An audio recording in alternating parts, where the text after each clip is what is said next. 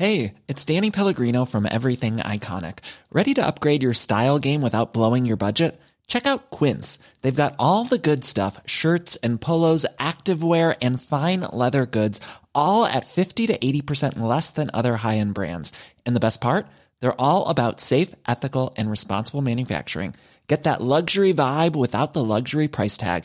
Hit up quince.com/upgrade for free shipping and 365-day returns on your next order. That's quince.com/upgrade.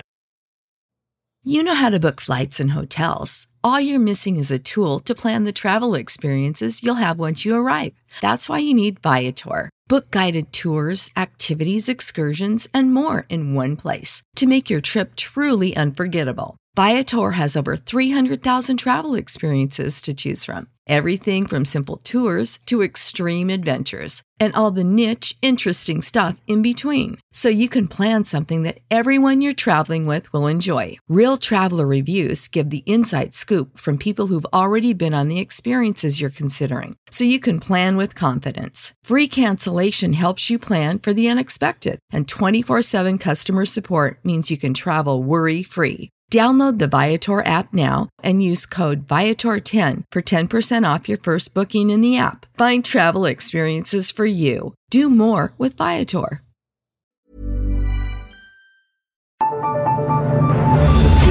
The Michael Reid Show podcast. Tune in weekdays from 9 on LMFM. To contact us, email now, michael@lmfm.ie. Friday morning, the 24th of February. Good morning, with much debate and discussion from now till 11 a.m. This is Michael Reid on LMFM. The 24th of February, a day which will live in infamy. Indeed, a day we will remember for the rest of our lives, and one the history books will mark as the beginning of a terrible war. Russia's brutal full-scale invasion began in the very early hours. Within hours, civilians were being killed in their homes and cut down on their streets. But the attack failed. Ukraine's leaders refused to flee. Kyiv did not fall. Europe and the West was united, and Ukraine's national identity, questioned by some, was reaffirmed. 12 months later, we look back on 12 months of destruction, displacement and death. In the year since, the Ukrainian people have suffered immensely. Tens of thousands of people have died, and more than 8 million people have been displaced beyond Ukraine's border. The greatest refugee crisis that Europe has seen since the Second World War. And 1 year on, there is no end in sight to war, despite the lessons Europe should have learned from history about war. There are no winners. Putin did this.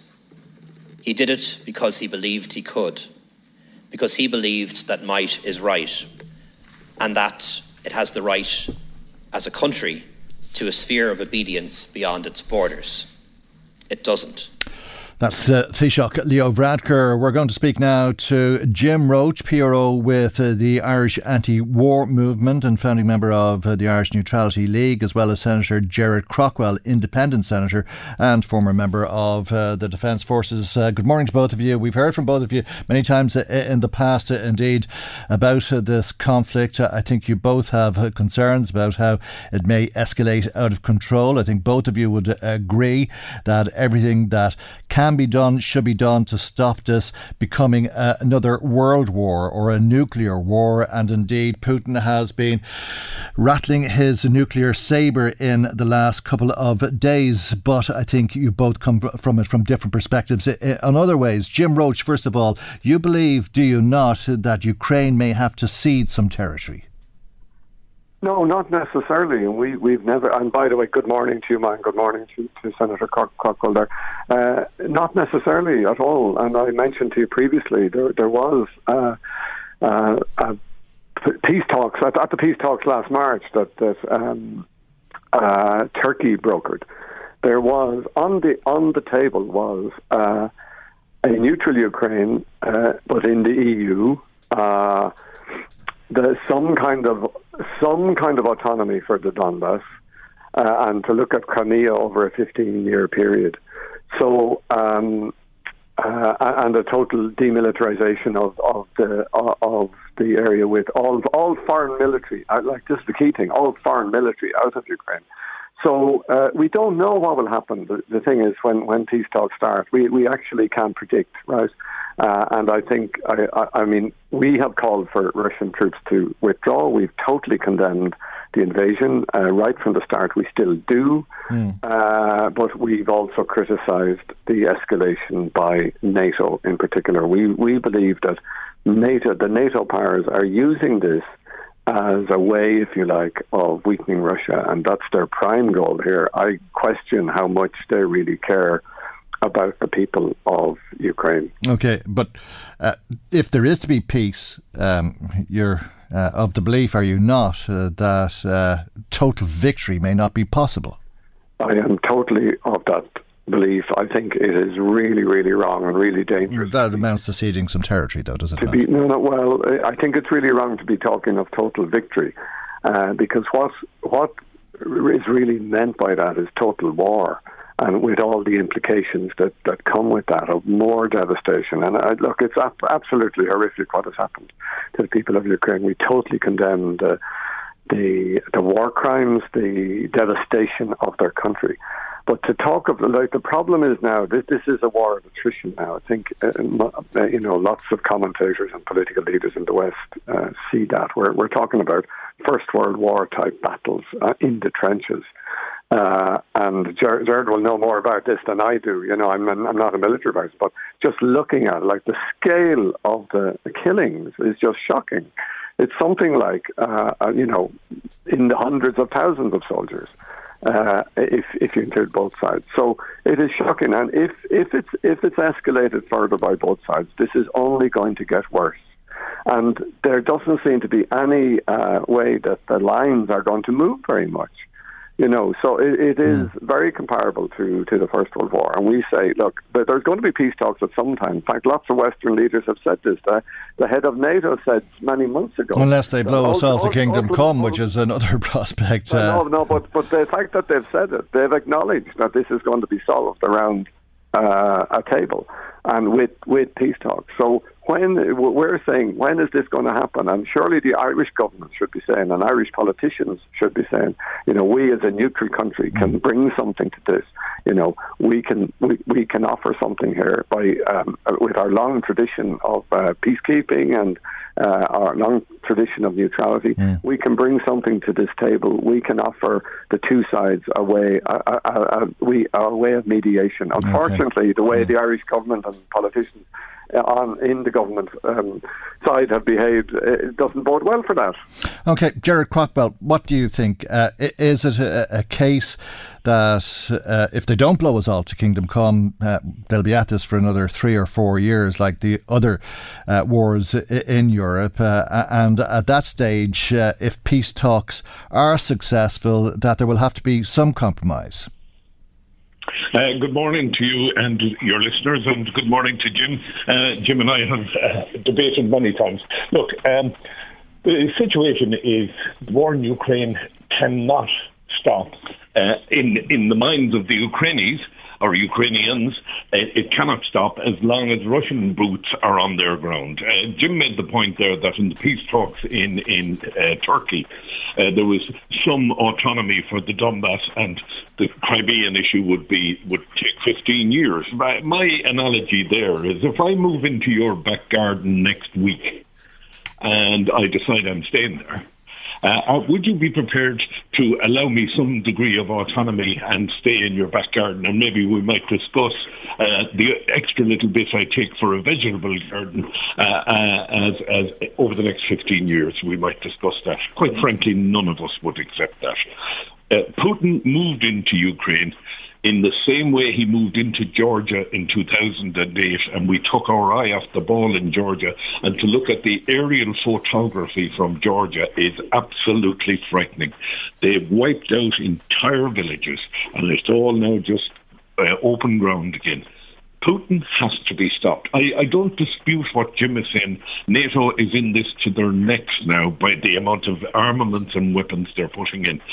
But Jim made the point that Ireland as a neutral country, and there it stops for me, because firstly, Ireland was never neutral, not in the Second World War, Not ever has there been anything in our constitution or in law that underpins neutrality. That's the first point. The second point is, where the Ukrainian war is concerned, our leading politicians, Taoiseach, Taoiseach's ministers for foreign affairs, have all said that Ireland is not neutral in the case of the Ukrainian war. We are politically neutral and militarily neutral. We provided... We are not politically neutral, we are militarily neutral, I think is... Yes, I think you're right. We provided military equipment. Okay, it was only flak jackets and bandages and petrol, but we provided equipment to one of the belligerents, and that goes against the principle of neutrality. We are not neutral in this war, and like it or lump it. We talk about Jim's piece, his press release talks about the 30 soldiers we're sending to Belgium to train Ukrainians. This is totally consistent with our role in peace in the world. What these men and women are being trained to do is to disarm some of the 500,000 mines that have been laid on Ukrainian soil so as civilians can walk about without injury. So there is nothing inconsistent with our role in peacekeeping in the world in sending those people to train Ukrainians to do this. Jim Roach, don't accept that. Jim Roach, respond to that, if you will, or how the Taoiseach put it in, or the Taoiseach put it in the Dáil yesterday, which was that a child might be walking around and pick up something that doesn't look like a bomb, but it is a bomb, and suddenly they have their limbs amputated. So do we not defend those people by giving them this expertise? I would have no problem with Irish bomb disposal experts doing that kind of work as part of a peace process. There isn't a peace process at the moment. There is a war, and there's no attempts by the West and seemingly by Putin, by Russia, to come to the table. So, in principle, I would have no problem with it. But at the moment, as long as the war continues, Ireland should not be engaging and be seen to engage on one side. That does infringe our neutrality. I take the point about the Constitution. I mean, we have called in as part of our statement on neutrality.ie in the Irish Neutrality League to have a referendum on neutrality. And I refer again to the polls, three separate polls that were done early last year up to the summer, showing a strong majority of Irish people in favour of neutrality. So while politicians can argue that Ireland is not a neutral country, for both in this case and in the past, there's people. I believe the people of Ireland see it very differently.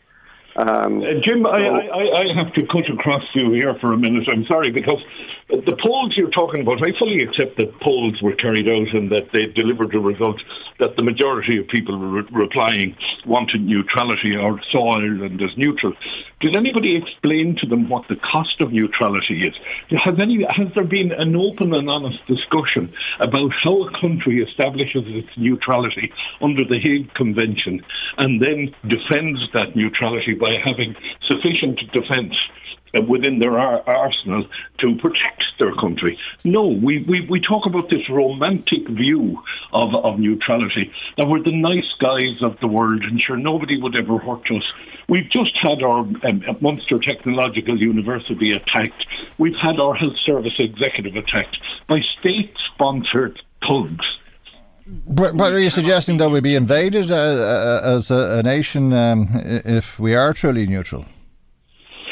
What I'm saying, Michael, is that Ireland, this claim of neutrality, it doesn't wash. Ireland now, from the point of view of NATO and Russia, is the largest aircraft carrier in the world. If there is to be a war, Shannon Airport, Dublin Airport are ideal for launching aircraft either to the... Well, there's nothing in the world that would change that.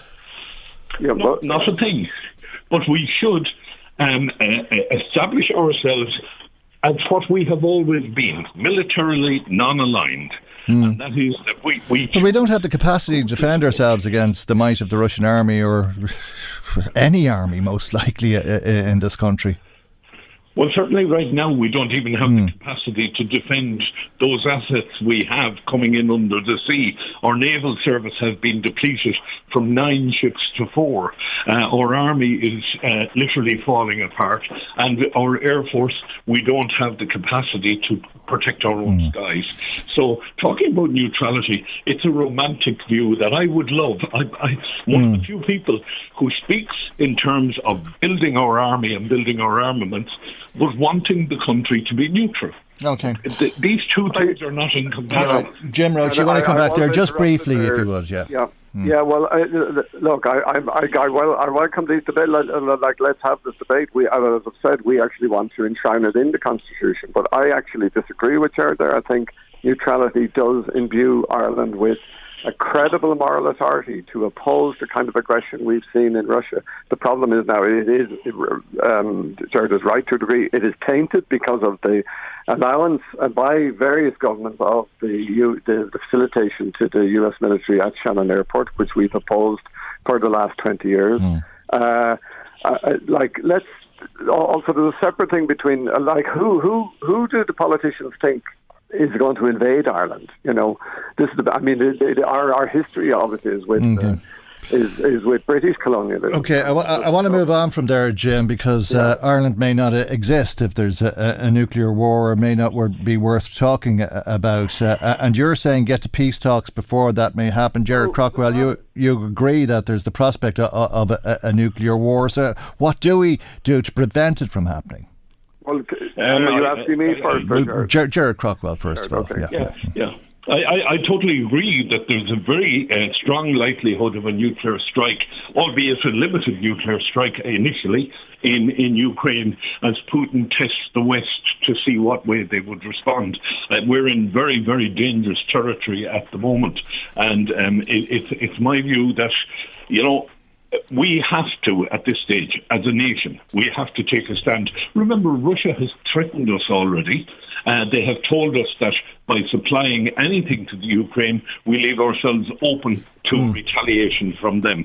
Do remember the way the Russian ambassador treated the Joint Oireachtas Committee when he came before us and treated us like... Sure, but these things are irreversible. What do you do to prevent that scenario from occurring? If a nuclear bomb goes off in Ukraine, whether there's retaliation or not, you're talking about a doomsday scenario for a huge amount of people, for a huge portion of this planet. So what do you do before that happens to stop it from happening? Can I come in, Mike? Okay, Jim Roche, yeah. Yeah, you have peace talks. That is the only thing you can do. And you have treaties. And we just heard, I think yesterday or 2 days ago, that Putin has now announced he's withdrawing from a treaty. Let us remember that the US and NATO withdrew from 2 treaties. The interballistic treaty was one of them. They withdrew, the US withdrew unilaterally, so... we have to recognise here. But how do you have peace talks with somebody you can't talk to, or who won't talk to you? I don't think there is evidence of that. I think there's an awful lot of propaganda out there. I'm not putting Putin on a platform by any means. I think he's a war criminal. Okay. I'd like to see him in The Hague, along with George Bush and Tony Blair. All right. So, let Jared Crockwell come back there. Fiona, can I just quote? Okay. Fiona Hill, former advisor to 3 presidents, Trump, Obama and Bush, she has said in an interview yesterday or the day before, an absolute victory over Russia is not possible. And what what NATO is doing now is helping Ukraine to prevent what she calls escalating dominance. And that means this war of attrition, with the ultimate danger, as you point out, of a nuclear event, if not just a nuclear accident, which would be catastrophic for Ukraine. So that's why the sooner we get to peace talks, the better. Okay. Is there the prospect, the potential of peace talks, do you think, Jared Crockwell? I cannot see any way forward in peace talks. I fully support a lot of what Jim is saying. It would be great if we could get people to sit around the table and discuss this. I see no possibility whatsoever. I see Ukraine as being in a position that they have no choice but to defend what land they have. And I have spoken to many, many, many Ukrainians on the ground here in Ireland, the young women who are here with their children, whose husbands are... But if that's right, then the only solution, if there is a solution, because if peace talks aren't a solution, the only possible solution is to strike first, is it not? Many would think that. I mean, one would hope that the way in which Putin is using his young men and women, throwing them into the field, as Jim pointed out, in a First World War type situation, is that there will be an internal rise against Putin that will put an end to his gallop. Now, who comes in behind him will be a problem for the entire world. It will either be a peace builder or it will be a total lunatic altogether. Yeah, you see, that's the problem. Like, that is another, if you like, that's the policy of NATO as well, is to push it so far that the Russian people will rise up and replace Putin. There's absolutely no evidence of that. I quoted last week, I quoted the BBC correspondent who's in Moscow and has very decades-long experience. He said that there is no sign of that, despite the brave, the small number of brave anti-war protesters who came out at the early stages of the war. But also he pointed out that the sanctions are not really working. Yeah. And of course, Russia has just pivoted now. It's pivoted to China and the Middle East, and it's actually surviving economically. Now, that can change, I know, but are we really saying this? The people of Ukraine and the young Russian soldiers need to suffer more than they have already. We need to get this stopped, and it will be a long, long process. I don't deny that. Look at how long the peace in Northern Ireland took. We're coming up to 25. Yeah, and how fragile it continues to be. Yeah. Look how long it took and how complex it is. This is going to be even more complex. Okay, I've run over time, so I have to leave it there. It's unfortunately not something that will be solved in a discussion on a radio programme. I'm not sure if it'll be solved at all or if anybody knows how it might be solved, but thank you both indeed for sharing your thoughts with us today. Jim Roche, PRO with the Irish Anti-War Movement, founding member of the Irish Neutrality League. We were also speaking to Independent Senator Gerard Craughwell, who's a member of the Defence Forces. You may be interested to know as well that there are commemorations taking place this evening and indeed over this weekend across the country to mark the invasion of Ukraine by Russia. There will be a rally at the Ashbourne Library. That's in Ashbourne, obviously, at 6:30 this evening. A rally at Market Square in Dundalk at 6 o'clock this evening, and a rally at Monaghan Library at 1 o'clock this afternoon. Michael Reid on LMFM. Taoiseach Leo Varadkar was in County Louth yesterday, turning the sod on the Northern Cross route, where he met LMFM reporter Mark O'Driscoll. Taoiseach, previously you said that you'd support the city status for Drogheda. Is that something that you'd still support? Well, I do, but I think it has to be defined as to what it is. Drogheda has a population of well over 40,000 now. Under our rules, once you hit 50,000, you're a census city, so that's on the way. But there are different types of cities, and what's more important, really, in my view, is how we define that and what it means in real terms for people who live in around Drogheda. And I know Deputy O'Dowd has been doing a lot of work on this, has a bill that he's been developing, which would allow us, I think, to have a debate about this. It is complicated, we all know. Those of us who know the geography of this area, and I know it well, know that anything you do in relation to Drogheda, you have to take account of Dundalk. We take account of Bettystown, Laytown and Mornington for a start, which are part of the Drogheda urban area but are in County Meath, and then you also need to take account of where Middle Louth lands and all that. One of the last times you were here was for a march against the violence in the town. Do you believe Gardaí have successfully overcome that violence? I wouldn't say overcome yet, but I do think a lot of progress has been made since that rally that I attended 2 years ago here, after some terrible events that happened in Drogheda, and I think a lot of progress has been made. Garda resources have been increased significantly. There have been arrests, there have been prosecutions. Really want to thank the Gardaí for the work that they have done to help restore law and order here in Drogheda, but we're not claiming victory yet by any means. There's still a lot of criminal activity happening in this town and around Ireland, and that's why we've committed in the budget an additional 1,000 Gardaí being recruited this year. Recent events, there might be people out there with information now that might be to come forward, given the events of recent weeks. Absolutely, as always, we would encourage people to bring information forward to the Gardaí. It will be treated in confidence, and we can assure you that your identity will be protected. And really want to thank people who come forward with information, because that's how not only we detect crime, but it's how we secure prosecutions. And it takes a lot of bravery, but you're not just doing it for yourself, you're doing it for your community as well. Sorry, Taoiseach, one final question. Just you mentioned development here today, and obviously 5,000 houses, but people also need services. Very close to us here, Our Lady of Lourdes Hospital. Residents in the town are very concerned that if Navan A&E closes, it's going to put even more pressure on their A&E here. What would you say to those residents? Well, I share their concern, quite frankly. When I was Minister for Health, I remember Drogheda and Beaumont would have been hospitals that would have topped the league table in terms of patients on trolleys.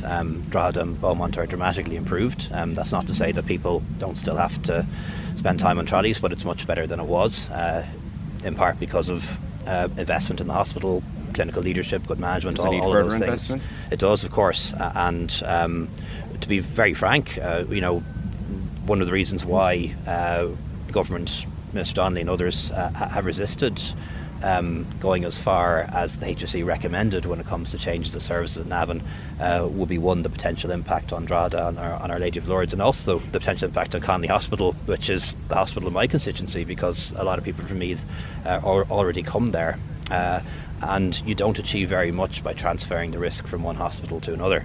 So if further changes are made in Navan, I think we need to be confident that the additional resources are there, both in Drogheda and in Connolly and Blanchardstown, to make that work. So would any changes be delayed until then? I don't get into the details of it, but it's more or less what I said. So. That's the Taoiseach Leo Varadkar responding to questions from LMFM reporter Mark O'Driscoll. Michael Reid on LMFM. The peace process took a step backwards this week. Let's speak to the chair of the Oireachtas Committee on the implementation of the Good Friday Agreement. Excuse me, Fine Gael TD Fergus O'Dowd, who's on the line with us now. Good morning, Fergus. You're calling us from County Tyrone. What has you there today? Yeah, we're on our second day of our visits, Michael. We've been very busy. We've met with, there's a group of about 10 of us here from Fine Gael. We have Francis Fitzgerald, the MEP. We have Frankie Fegan, TD. We have Senator John McGahan. We have councillors and we have party members. So we're part of a group. We've been working for about 3 years now, and it just so happens that we happen to be in Newry right now. And I'm sure all the talk has been of this dreadful atrocity, the shooting of Detective Chief Inspector John Caldwell. Very, very much so. We've met people of the unionist persuasion, of the nationalist persuasion. We've met business people. We've met the Catholic and the Church of Ireland primates. And everybody is absolutely shocked, horrified, but also absolutely determined, Michael, to ensure that there's no advantage given to, obviously, the people who carried out this evil act. It's just unbelievable. A father with his young child helping other children to learn to play soccer, putting his footballs in the back of his car. What's more, how many thousands of dads do that every day in this country? And it's just awful and evil. Apparently they shot him on the ground as well, so they were determined to kill him, and thankfully it hasn't happened. But I think it's up to politicians now to make significant movement. But the difficulty is that may not happen before the local elections in May this year. That's the impression I'm getting. Okay, and when you talk about significant movement, I take it politically, because the PSNI has obviously been very proactive, 4 arrested already, and I think the theory is that this is the group calling itself the New IRA that's responsible for this. Is it a return to the dark old days? Well, it mustn't be, and I think that is the issue. And the guards are cooperating fully as well with the PSNI. Everybody is actually horrified with it. But the difficulty is when you don't have a government when you don't have assembly in place, when you don't have a place for political discussion and debate, and for resolving issues locally here in the north. There is a vacuum, and into this vacuum have stepped these gunmen. And you're absolutely right, they must be given no quarter. And the other side of that is that the Assembly must get up and running. The difficulty is, as I see it, and I'm only speaking for myself, there are local elections due. And obviously, clearly, if the DUP say yes and go back in, that will have one impact on the voters, and if they do the opposite, it will have a different impact. Okay. So I think people are angry, that this is the way it is right now, but, how do you resolve it? Okay, but this group doesn't have any political representation in Stormont, does it? No, absolutely not. No, but what I mean, Michael, is that, a vacuum is where there is no power base functioning. Other people will try and manipulate, move into a space and try and, just as what these people are doing. They don't have any support. But, when the IRA started up, as you and I know, they didn't have support either. So, we don't want to go back to the evil days that we had. And I think it's up to democratic politicians to get in, get into work and do their jobs. And that isn't happening. Yeah, and I suppose the real fear is that when you have an attack like this, which appears to have been because the police officer was involved in cross-border, cross-community work, working with children from all sides of the community, that was the motivation for it, that there'll be retaliation, and therein lies a very significant concern. Absolutely, and that is the serious issue that arises in a community. But from our understanding, from everybody we met yesterday, that people's feet are on the ground and they're determined, that won't happen. And they're determined that there are excellent community relations between political parties and also between the churches up here that actually, was very heartening to see and to be part of. So, while things, there's an awful lot of good things happening in the north, like the economy is doing very well, and there's hope, and particularly business people are anxious to get on with taking advantage of the European Union and the British market with their special access. So there's lots of good things happening up there, and we can't allow the men of violence to influence anything further. But the political price is get in and do your job. And I think that's what everybody wants. But I'm concerned it may not happen immediately, because obviously, the DUP have extremists to their right as well. And if they go into power and take second place, as they will see it, the extremists, that would create a different problem. So okay, well, what role does the Irish government have in this? Should there be dual authority for as long as Stormont continues to fail to function? Because as things stand, there's a situation that could be looked on as British rule that will continue indefinitely. Well, that is a huge problem, and obviously that leads to people like these getting a gun and attacking innocent people on the street. So I think the problem with dual authority, while we would all love it, I think that could be more dangerous than not. I think the point is, you see, the difficulty is the DUP have to accept that they have to take the second role. They're no longer the dominant party. So what we as a government, and all of us in the South actually, we have to make sure that we can reassure unionists as to what the future of the island will be, and there will be a vote at some stage. But we have to show that the entitlement of a nationalist to be a nationalist and a unionist to be a unionist has to be central to all of that. Well, you have to convince them that they aren't second-class citizens of the United Kingdom. Absolutely. But if they're leaving Europe in a way that's different than the rest of the United Kingdom, you've got a job in your hands convincing them of that. You have, Michael, and a point was made to us recently at one of our meetings to the Irish ambassador in Canada, participated in our Oireachtas committee, and he made the point that perhaps we should be looking at places like Canada, where you have a confederation of entirely different political ideals, like you have French Quebec and you have English-speaking Canada, and how they're able to work together. In other words, I think we have to find a solution that will have a significant power base in a future island confederation where Belfast will be a very important central part, of all of our politics. And obviously, the unionist people will have to have a very clear and lasting role in that. So, how do you propose that?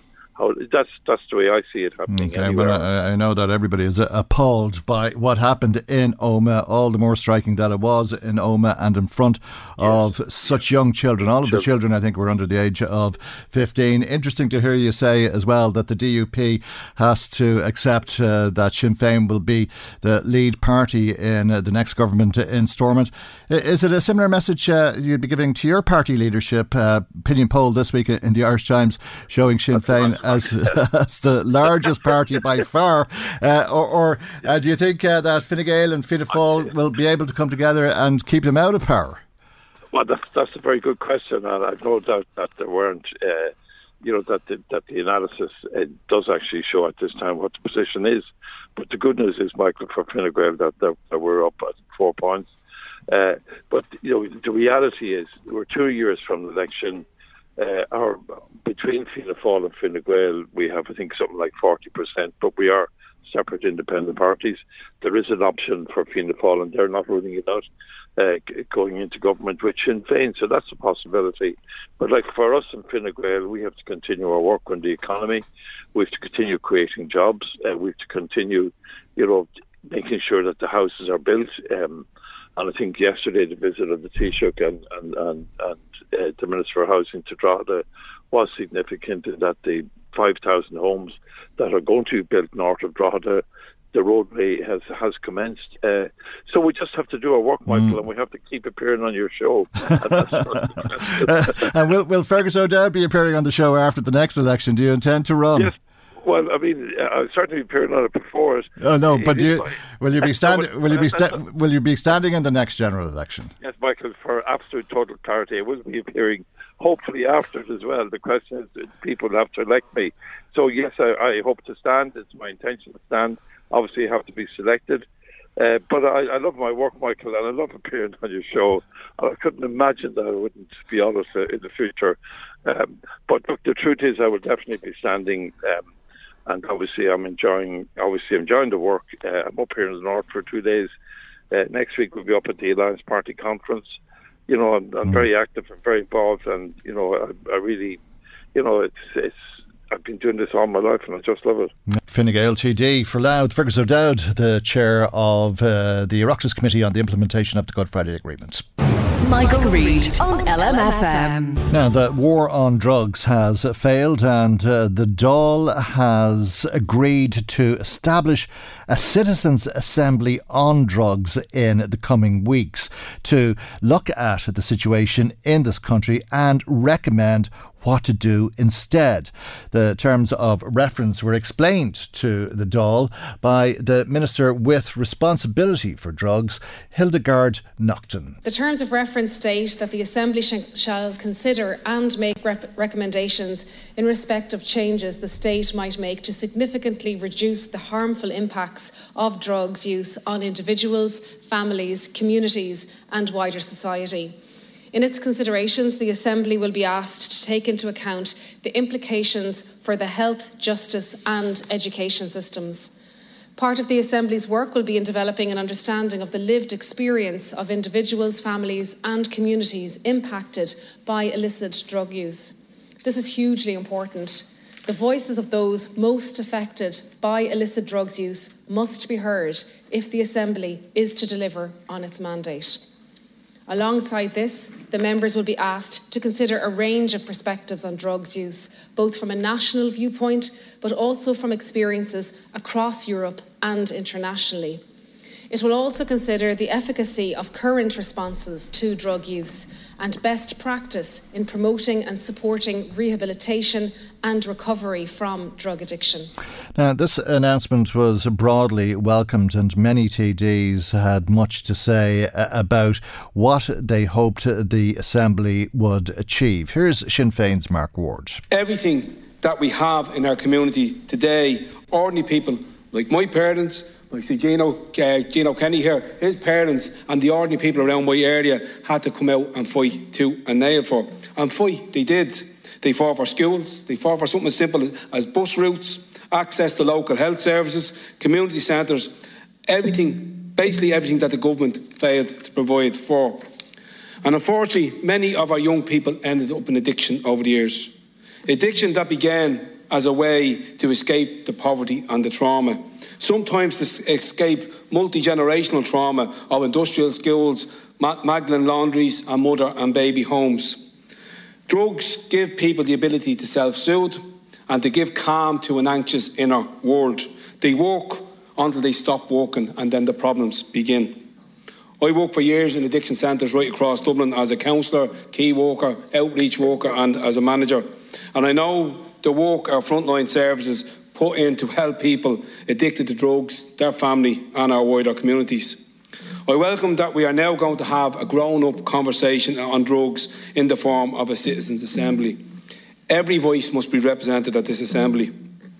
We have heard many calls of legalisation, decriminalisation, regulation and healthcare approach when it comes to drug use, and these voices must be represented. Let's hear the Labour Party's thoughts on this grown-up conversation. Here's Aodhán Ó Ríordáin. We are talking here about a central issue of inequality. If this comes down to a debate about drugs are bad for you, stop taking them, then it's a waste of oxygen. What we need to have is a realistic debate. Lots of people are taking drugs. Lots of people from all sorts of professions are taking drugs. Lots of people from different parts of the country are taking drugs. Lots of people from different age groups are taking drugs. But we treat people from a disadvantaged background differently, because you go down to any court in the country and you'll find it stuffed full of poor, sick people who don't belong there. So our thesis is, and I think it's replicated across this House, is that we can have a health-led approach, an exclusively health-led approach to those who are in addiction, and get rid of the criminalisation and the criminal justice approach to it. It's that time of the year. Your vacation is coming up. You can already hear the beach waves, feel the warm breeze, relax, and think about work. You really, really want it all to work out while you're away. Monday.com gives you and the team that peace of mind. When all work is on one platform and everyone's in sync, things just flow. Wherever you are, tap the banner to go to Monday.com. There's never been a faster or easier way to start your weight loss journey than with PlushCare. PlushCare accepts most insurance plans and gives you online access to board-certified physicians who can prescribe FDA-approved weight loss medications like Wegovy and Zepbound for those who qualify. Take charge of your health and speak with a board-certified physician about a weight loss plan that's right for you. Get started today at plushcare.com/weight loss. That's plushcare.com/weight loss. plushcare.com/weight loss. When you make decisions for your company, you look for the no-brainers. If you have a lot of mailing to do, Stamps.com is the ultimate no-brainer. Use the Stamps.com mobile app to mail everything you need to keep your business running with up to 89% off USPS and UPS. Make the same no-brainer decision as over 1 million other businesses with Stamps.com. Use code PROGRAM for a special offer. That's Stamps.com, code PROGRAM. But, Minister, we have to do it, and it has to happen in the timeline of this Oireachtas. Otherwise, the body count is just going to pile higher and higher and higher, and none of us can have that on our conscience. A health-led approach, an approach a lot of TDs agreed with. Let's hear the thoughts of People Before Profit TD, Gino Kenny now. The system is a failure. And, you know, in the last 50 years, via the Misuse of Drugs Act, we look at the proliferation of all drugs.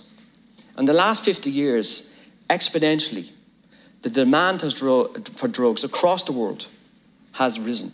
It's impossible to stop drug demand, the sale of drugs and so forth. And I think even the President of Colombia, Colombia have suffered absolutely terribly in the last number of decades in relation to their narco wars. They've lost hundreds of thousands of people. And even the President of Colombia is saying, look, man, this policy just ain't working anymore. We have to do something different. And I believe other countries now are following suit to look at something different models. The model is kind of decriminalisation, but again, Minister, I kind of emphasise that regulation, looking at how you take control back from the kind of the mire of the black market. Because the black market are a small amount of people have enriched themselves through violence and vast amount of money. It's incredible the amount of money they have. They're so powerful. But the only way to undermine them is taking control back. Because if you don't take control back, they will always have control. So you need to take control back. That's Gino Kenny. There was little in the way of argument. Here's Fianna Fáil's Paul McAuliffe. We all consume alcohol, or many people consume alcohol, and we know the negative impacts it has. Many people smoke tobacco, and we know the negative impacts that has. So saying that it should not be a criminal offence for people to use some of the current illegal substances it's not an endorsement of the use of those substances. It's an endorsement of a compassionate approach to those people who find themselves having problematic drug use.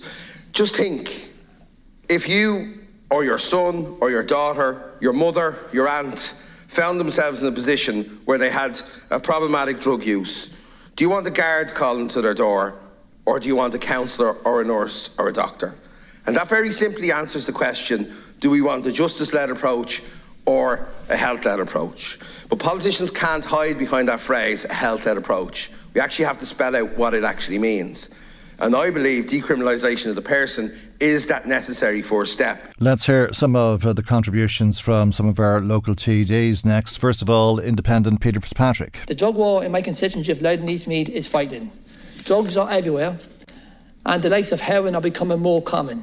It is crucial that we keep on top of new substances coming on stream and their transition into the community. Sharing of information and intelligence, both nationally and internationally, has been very useful. Policy must incorporate operational responses to drug use, taking in consideration the implementation for health, criminal justice and education systems. Many people who use drugs problematically come into contact with criminal justice system and acquire criminal convictions either directly or indirectly relating to their drug use. I see this daily. The scale of societal problems around drugs is such that it now needs a dedicated resource to drive change. This Assembly and government intervention. A critical element of the Assembly on drug use is the cooperation and collaboration between the departments, agencies and support services. A coordinated government approach is required alongside strategy bodies and civil society. For example, a young girl came in to see me recently who had a problem with alcohol. She's only 18 years of age. Her parents threw her out. I rang the parents and they wanted nothing to do with her.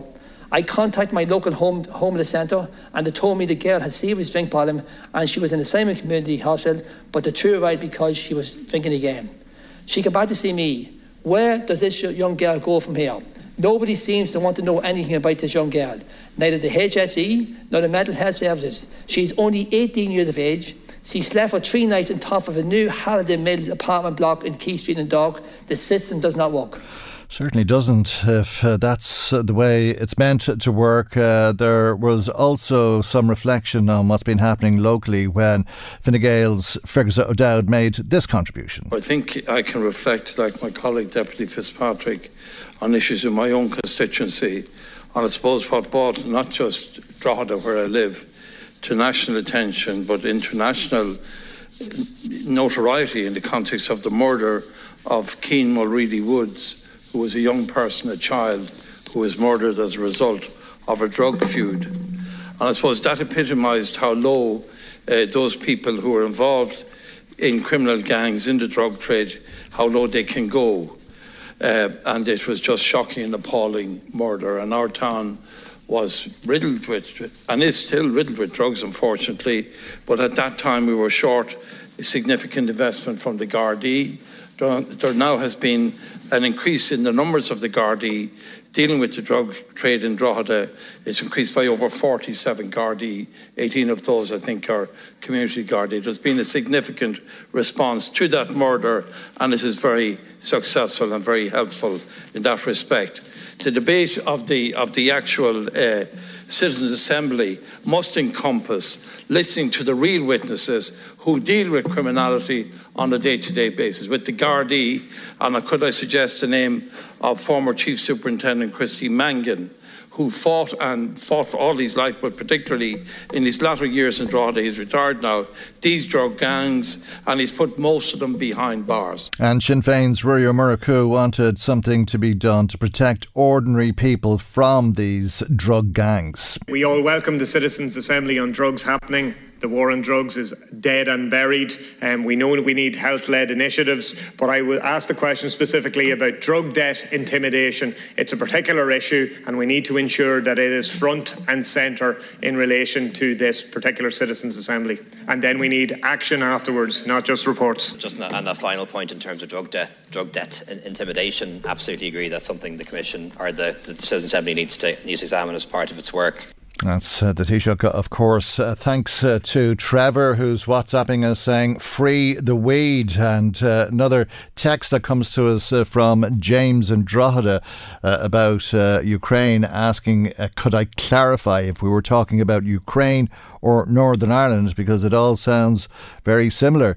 Tom in touch with us saying Claire Daly is right. Peace talks is the only way to end this war, not more tanks or bullets for that matter, says Tom. Thank you if you have been in touch. If you haven't been and you'd like to make comment, our telephone number is 041 983 2000. That's 041 983 2000. Text or WhatsApp 086 1800 658. 086 1800 658 if you want to text or WhatsApp, or email michael@lmfm.ie.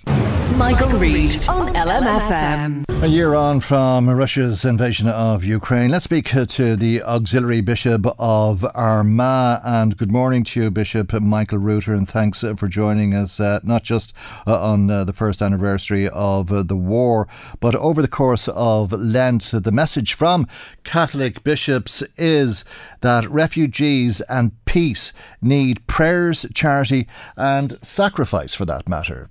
Yeah. Hello, Bishop Rooter. I say you've said that refugees need peace, prayers, charity and sacrifice. Very much so. I mean, Lent began on Wednesday, at Ash Wednesday, and it's been a sombre beginning to the season of Lent, because there is so many problems really in the world in which we live in today. The most serious, of course, is what's happening in Ukraine, but there are other very serious problems around the world as well, particularly various different wars that are still rumbling on in various parts of the world. And also we have starvation and hunger and famine that's still going on. I mean, the focus of the Tócar Lenten campaign, which is set a number of months in advance, is on Somalia this year. In Africa, and the situation there is really quite dire at the moment, with so many people in danger, their lives in danger from starvation because of a terrible famine that is there, and civil war that's rumbling on in that country all the time, and which has really caused many of the problems that the people are suffering. So it is a sombre beginning to the season of Lent. We have so many difficulties here at home as well, as you know. We still have a housing crisis. We still have a cost of living crisis. It's not easy. So, but having said that, we are relatively well off. We're very lucky in this part of the world when you look at some of the terrible things that are happening, as you say, in Somalia, the Horn of Africa, generally in Ukraine, of course, in Yemen, and indeed in Afghanistan. Yes, we're very more than relatively lucky, in a sense. We're very lucky, really. We live now in one of the wealthiest countries in the world. So that puts a certain responsibility on our shoulders, in a sense, to do what we can politically to alleviate a lot of the suffering in the world, but also to make our own contribution to that as well, whether it's through our thoughts and our prayers and our specific contributions, financial contributions, whatever it may be, to charitable funds. I think it's very important during Lent that we reflect on that, and that we try to to act upon it. And you're emphasising the position that refugees find themselves in. Yes, I mean, as I say, we have so many difficulties in the world, and one of the side effects of that is that there are a huge number of migrants and refugees around the world, and it's such a difficult situation. We can't really, I suppose, appreciate fully, because we live in a relatively stable society. We can't appreciate fully what the effects of war and famine are, and how it forces people to leave everything that they knew behind them, and to basically throw themselves on the mercy of others, to go abroad, to try and to seek refuge somewhere where at least their basic needs are met and they have some level of security. So, you know, the geopolitical situation in the world at the moment is pretty dire, and we have huge numbers of refugees, and we have to be conscious of their plight. Constantly conscious of their plight. And does that include people from Palestine? We've seen terrible atrocities over the last week. Does it include people from Georgia or other safe countries like Nigeria? Yeah, I mean, we can't really make differences between people, in a sense, differentiate between them and say one is more deserving than the other. You know, people, as I say, right across the world are facing dreadful situations, and I mean, in order for people to leave their country, something terrible has to be happening, you know, to flee everything that they know and love, and where they feel at home. Something has happened in order for that to happen. So we have to have sympathy and compassion for refugees from whatever part of the world they come from. You do hear people saying that they're not real refugees, they're fake refugees, I think is a term I've heard used. There's always that possibility that there are some, but I don't think so, Michael. I don't think across the board we could say that the vast majority have very good reason for leaving their countries. I know there may be economic refugees in the sense of trying to improve their lot, but when you think about it, so many Irish people did that over the years, over the past 2 centuries, left this country because it provided very little opportunity for them, and they went to America and to Australia and to New Zealand and to Britain, and found a home there and found a welcome there. And it wasn't without challenges. There was always difficulties wherever they went, but they were able to contribute hugely to those societies where they went, and that contribution is still valued in most of those countries today.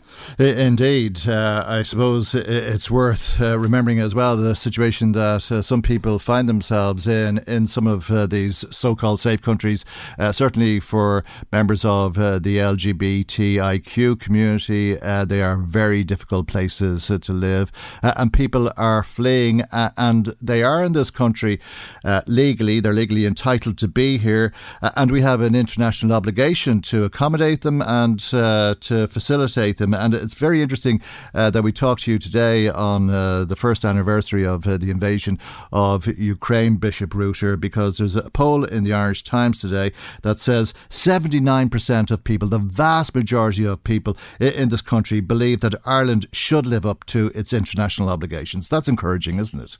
It's very encouraging, yes, and I can see where that's coming from, and I can understand that, because Irish people are very generous in their response to people who are suffering or who find themselves in difficulties, no matter what part of the world it may be in. So yeah, I mean, it is very heartening. You know, you can understand that some people maybe are finding it a bit of a challenge, considering the difficulties and the issues that we have here in the country at the moment, particularly around the whole issue of housing. So there are people who are feeling very insecure, and I suppose have a little bit of frustration and anger, and they have every right to express that, and to express that to their politicians and to protest if they wish peacefully.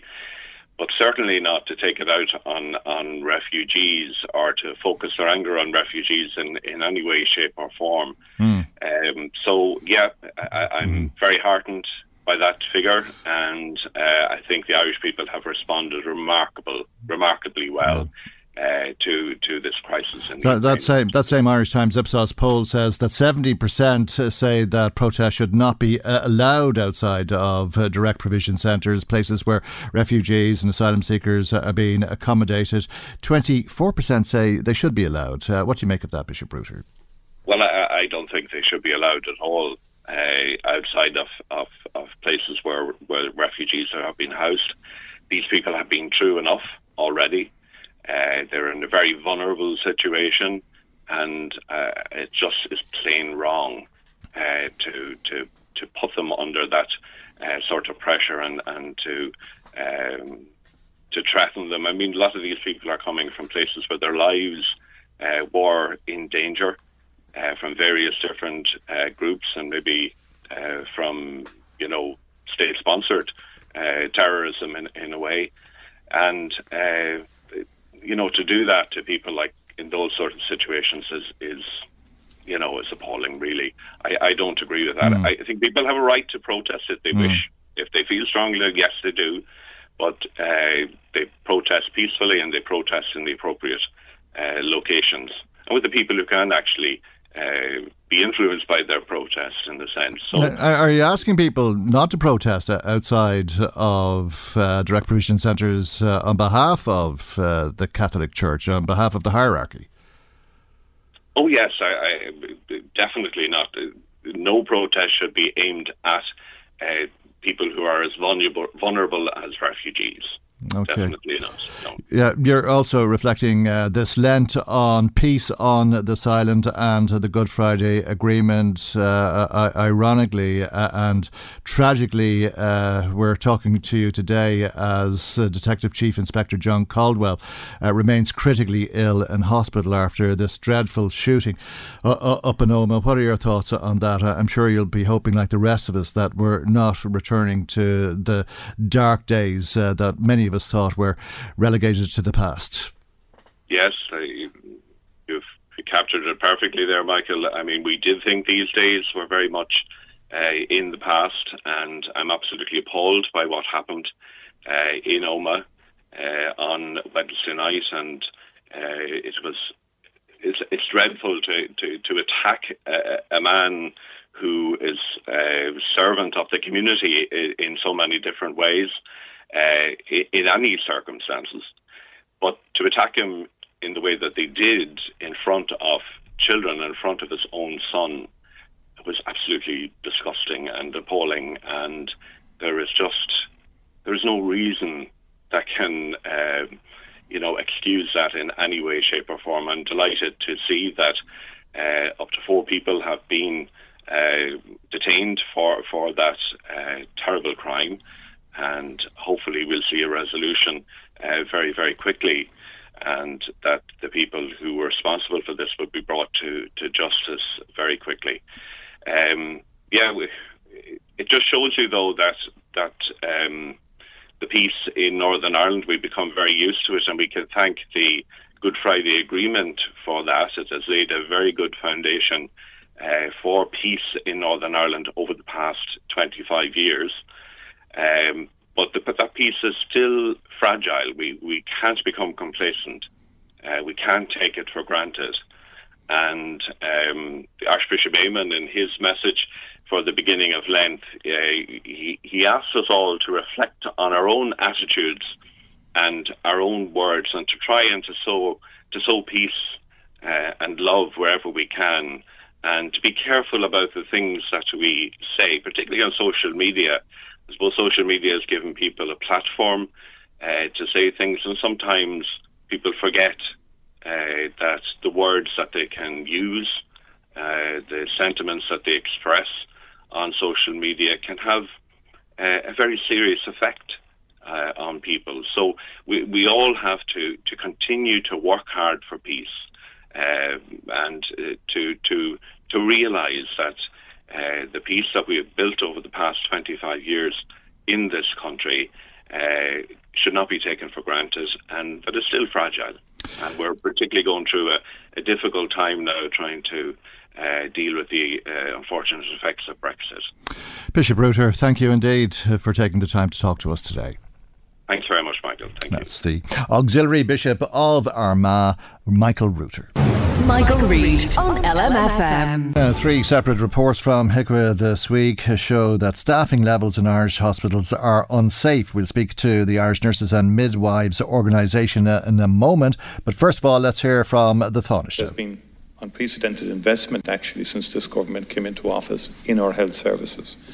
The emergency waiting times and the large numbers attending is a cause of concern, and particularly in some hospitals, in the University Hospital Limerick and in Cork University Hospital and the Mercy Hospital and others.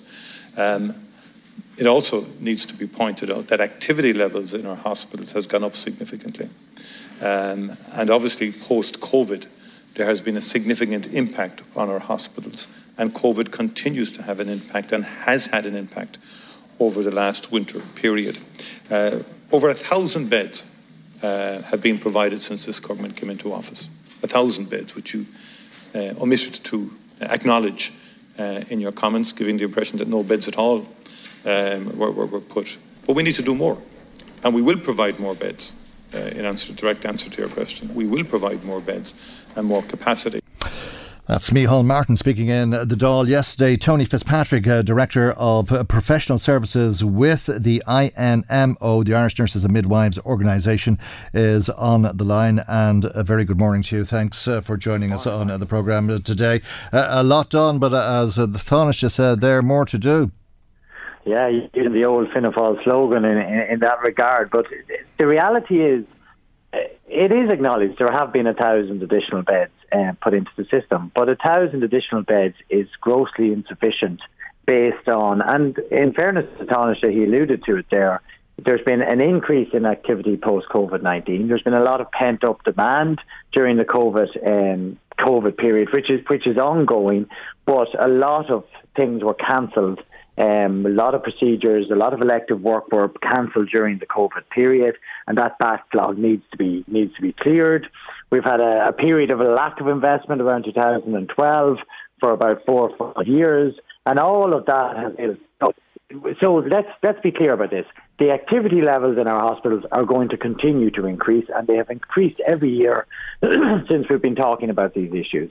The population, the CSO data, is very clear, is continuing to get older, and it's going to put more demand on our health service. What we need is the HSE to get ahead of the government, to get ahead of that, to ensure that we have sufficient beds that are properly staffed within the system. And you talked about in your intro, Michael, the HIQA report. There have been 10 HIQA reports in the last 11 months, and the HSE has not been found to be compliant in any of those reports. So whether it's Tallaght, Vincent, Cork, Kerry, Limerick, all of those have found that for example, their emergency departments are unsafe, they're overcrowded, they're unsafe for patients, they're unsafe for staff, they have insufficient staff in place to look after the activity that's coming into those emergency departments. And that's putting massive pressure on the staff in the front line. So, despite the biggest health budget ever, yes. And it continues to grow every year, and about 24 billion this year, isn't it? Yes, it is. And there's little doubt that there's a significant budget been allocated with regards to health. But unfortunately, what continues to happen within the health service is that there's plans put in place, they're not fully implemented. There's new plans then, they're not fully implemented. And, you know, we can go back, and Michael, we've talked about this for years. The North East is an example. So there was a Teamworks report. There was going to be a new regional hospital built. There was lots of build-up to that. It didn't happen. And then de facto, Drogheda became the regional hospital. They built on an additional wing. But again, it's ad hoc planning, and people have suffered then as a result of that. So I think the key thing is that what we need improved infrastructure. We need a clear capital plan that builds the additional capacity, not just the acute services, but in the community and step down, all of those services as well. And we need a clear workforce plan that says, right, we need these additional beds, whether it's ICU beds or theatres or whatever it is. We need X amount of nurses and doctors and allied health professionals and support workers to put that in place, and that needs to be clearly set out in a multi-budgeted, multi-year plan with regards to that, and that's really important that happens. Yeah, and you can't do one without the other. There's no point in having a hospital bed if it's not manned. What is it? How many nurses are needed per bed? Well, it depends on the scenario, but if you were opening a bed, an ICU bed, what you have to remember that these beds have to be manned on a 24/7 basis. So there is no point that you just open up a bed and hope that you'll have the staff. You need a plan that sets out, okay, that's in ICU, it's one-to-one care in order to provide proper care. Therefore, you need a nurse on a 24/7 basis, and the whole-time equivalent to do that on a 24/7 basis. You're talking about 7 nurses. So for that to be covered. So it is or 3 on an acute ward, I think, isn't it? Yeah. So and it depends on determined with regards to that, and it's important to say for medical and surgical wards and for emergency departments, there is a staffing framework that's accepted by the government that sets out what the staffing requirements are for the ED presentations and the triage categories that come into EDs, and on medical and surgical wards there is a nursing hours per patient day that sets out this is the staff you need to look after this. The key thing is that needs to be fully implemented, and the difficulty today is that it's not. It has out to a significant extent in Model 4 hospitals, but Model 3 and Model 2, that needs to follow on, and we need proper staffing within our emergency departments in compliance with that framework as well. Okay. And the best way to decide whether you have enough staff or not is at the bedside, and what staff are clearly saying to us is, and members working on the front line is, within our EDs, and HIC are backing this up, and in our medical and surgical wards we're short staff on a continuous basis. That's making our work life extremely difficult, and it's making people consider leave the service. Okay, what were you talking about? Hundreds of staff, and how do you recruit the staff necessary? Yeah, and that is a challenge. Our view on this is that we need to train more nurses. So there are pre-nursing courses all over this country.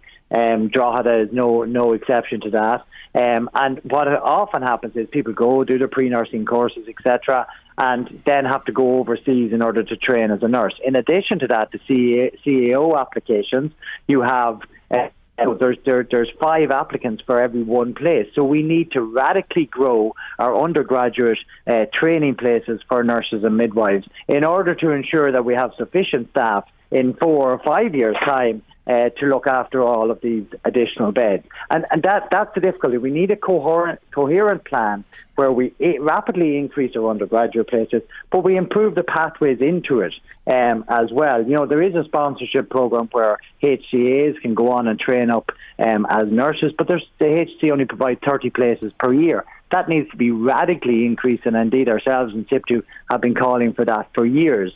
That's one thing that needs to happen. We need to grow our own. There is a worldwide shortage of nurses, and the HSE is paying significant amount of money to agencies, tens of thousands, to go and recruit nurses overseas. But we need to ensure that that's done ethically, because we don't want to deprive those health services of their staff as well. So the best way is that we need to increase the training places and ensure that all those young girls and boys that are doing pre-nursing courses, that are applying to do nursing and midwifery, get places and are able to train up to ensure that we have a health service in the future that can meet the demand. If it was possible to recruit enough nurses, would that solve the problem in itself? Going back to the infrastructure, do we need more hospitals? Well, I think what we most certainly need more capacity within our acute hospital systems. There have been promises of this 3 elective hospitals. Again, we keep hearing that, sites have been selected and, this is going to happen in Galway, Cork and Dublin. But again, we haven't seen any sod turned. We haven't seen any blocks on the ground. What we need is that infrastructure is brought. So what that does is that means that people on waiting lists for elective procedures can get in and have those done, and they're not hampered by the overcrowding within our emergency departments. So we definitely need additional capacity, better bed flow or patient flow to ensure that patients get access to a bed in a timely manner. And I think it is a disgrace that we have this level, this week, over 600 people on trolleys waiting for a hospital bed. We have the HICWA report saying how dangerous that is for the patients and for the staff, and yet there's no urgent action been taken to address the capacity issue and to address also ensuring that we have a workforce plan to meet those demands. And the other thing that's important is that the staff that are already working within the health service, we need to ensure that they stay. And when the conditions are poor and when you have overcrowding, staff are going to leave. And another thing that's really annoying, nurses and midwives, and actually all healthcare workers. So, Michael, you'd be familiar that there is a public service agreement. There are pay rises awarded to public servants as a result, whether they're teacher, guards, local authority workers, etc. The nurses and midwives and all healthcare workers were due a pay rise of 1% last October. HSE payroll has still not paid that pay increase to those staff. So that was the 1st of October. They still haven't received their pay increase. There's another pay rise due in March of 2%, and they're indicating that they won't be able to pay that either. So we have nurses and midwives, doctors, physios, OTs, support workers, healthcare assistants, clerical admin staff, all working within the HSE who are not getting their full wages since last October. And that's a disgrace because we've raised it at every forum and they still haven't been paid their proper wages months on. And I think that's completely unacceptable. And again, that's an interesting word. That's an interesting word. You were preempting where my mind was going, because I think we're going to see this situation, correct me if I'm wrong, continue for some time to come, which means we've accepted the situation. One of these days, however, we're going to have trolley figures that will have broken records, and we'll have people lining up to say it's unacceptable, which of course is a nonsense if you just wait for it to happen rather than preempting it and deciding that it's not acceptable to be in that situation. Absolutely. And we have that. So now we have our healthcare workers who are working in a cost of living crisis that exists, and they're not being treated properly. And our patients coming to our emergency departments and coming to our hospitals aren't being treated properly because the staff aren't there. But in addition to that, they're going to leave the service. And the reality is this, that unless there's a clear plan, like all that's required is the government that comes out and says, we accept that we haven't met the target of the bed capacity report in 2008 and 2018, but we are going to build the infrastructure. We're going to build it in whatever sites around the country that it's required, because they've done the survey. They know where the demand is, and they talk about increased demand on a continuous basis. Well, that's fine. Let's build the infrastructure, whether it's the primary care centres or whether it's the acute hospital beds or whatever is required. Let's set that out clearly. These are the beds we're going to build, and over the next 3 years, this is the amount of beds that are going to come in stream. In addition to that, we're going to have a workforce plan to ensure that we have those staff in place to open up all of those beds and infrastructure. Otherwise, we're just going to head into next winter, and what our members are clearly telling, they are not going to tolerate a winter like they've just tolerated, completely unacceptable, record levels of overcrowding, and that needs to change. Okay. So it's not about us beating up on government. We just want them to actually put a coherent plan in place so that we can see there's a light at the end. And acting on their words, which for I don't know how many years now has been that these problems are unacceptable. Tony, I have to leave it there. Thank you indeed for joining us this morning. Welcome. Tony Fitzpatrick, Director of Professional Services with the INMO. That's the Irish Nurses and Midwives Organisation.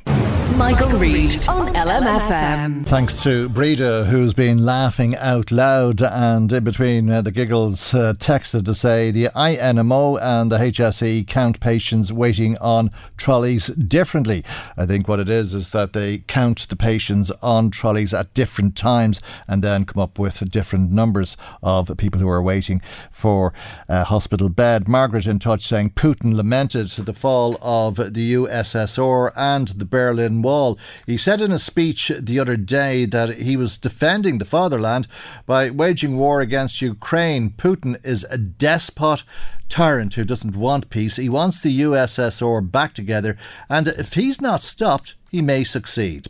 Thanks indeed, Margaret, for your text today, the 24th of February, a year on since the Russian invasion of Ukraine. This is how the Ceann Comhairle marked the anniversary in the Dáil yesterday. Before moving to leaders' questions, I want to take the opportunity to welcome to the Distinguished Visitors Gallery Ambassador Larissa Garasco, our valued friend, representative of the government and people of Ukraine, and to the gallery above, very many members of the International Diplomatic Corps.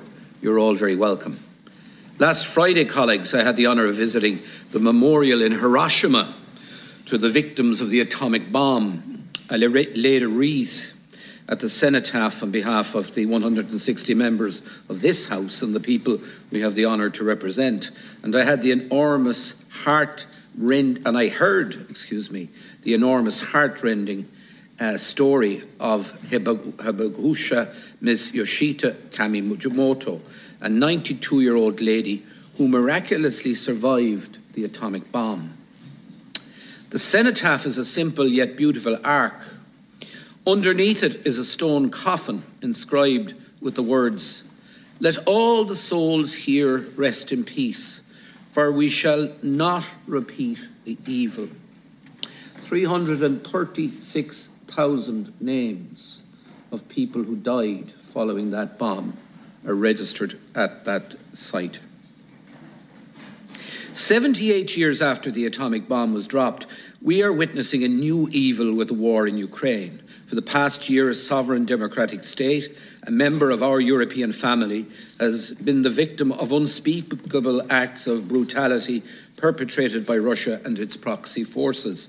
Just as innocent men, women and children were slaughtered in Hiroshima, innocent men, women and children are being indiscriminately killed in Ukraine by missiles and drones.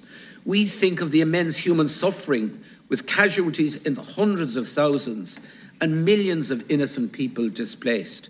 Ireland is a militarily neutral country, but we will never be politically neutral where there is such a flagrant disregard for international law. To equivocate in the face of evil is to condone it. To stand idly by is to abandon innocent people to terror and death.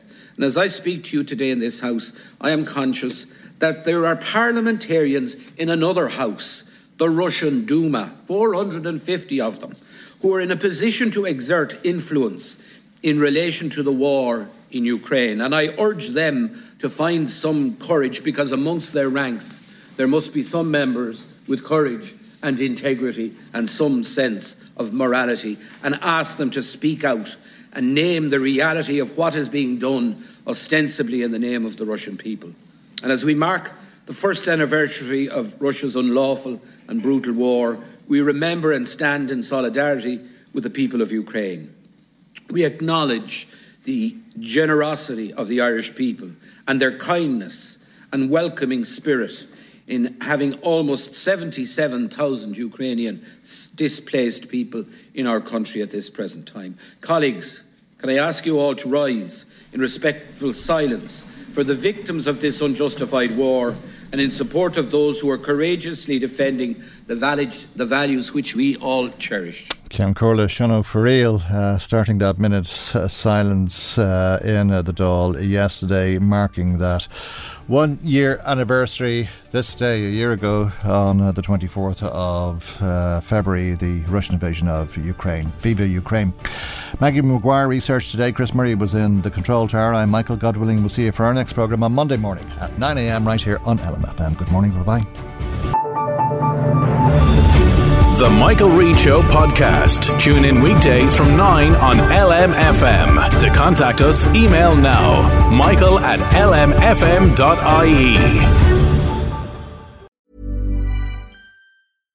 Hi, I'm Daniel, founder of Pretty Litter. Cats and cat owners deserve better than any old-fashioned litter. That's why I teamed up with scientists and veterinarians to create Pretty Litter. Its innovative crystal formula has superior odor control and weighs up to 80% less than clay litter.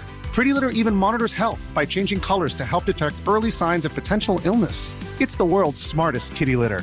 Go to prettylitter.com and use code ACAST for 20% off your first order and a free cat toy. Terms and conditions apply. See site for details. Hey, it's Paige DeSorbo from Giggly Squad. High quality fashion without the price tag. Say hello to Quince. I'm snagging high-end essentials like cozy cashmere sweaters, sleek leather jackets, fine jewelry, and so much more. With Quince being 50 to 80% less than similar brands.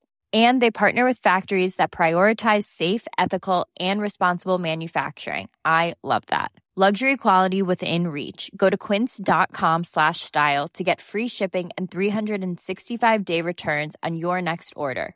Quince.com/style.